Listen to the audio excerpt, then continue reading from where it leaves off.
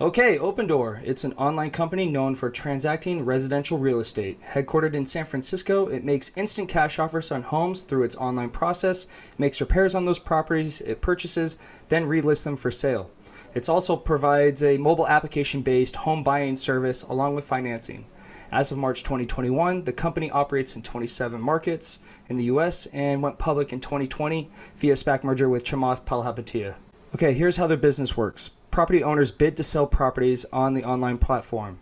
When a bid is accepted, Opendoor purchases the property as is, charging a fee comparable to the commissions real estate agents collect in return for the convenience of closing the sale quickly without showing homes. In the company's recent earnings call, they reported revenue of $1.2 billion, up 60% from a year ago this quarter, and 59% above the first quarter level. Opendoor also sold 3,480 homes, up 41% from the first quarter.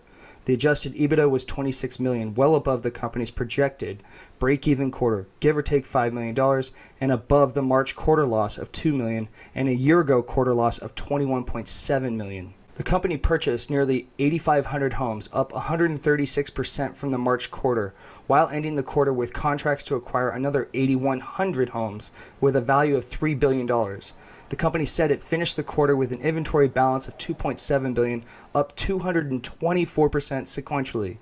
For the third quarter, Opendoor is projecting revenue of $1.8 billion to $1.9 billion, well ahead of the consensus at $1.5 billion, with an adjusted EBITDA ranging from $15 million to $25 million. So needless to say, they're disrupting and making a lot of tailwind.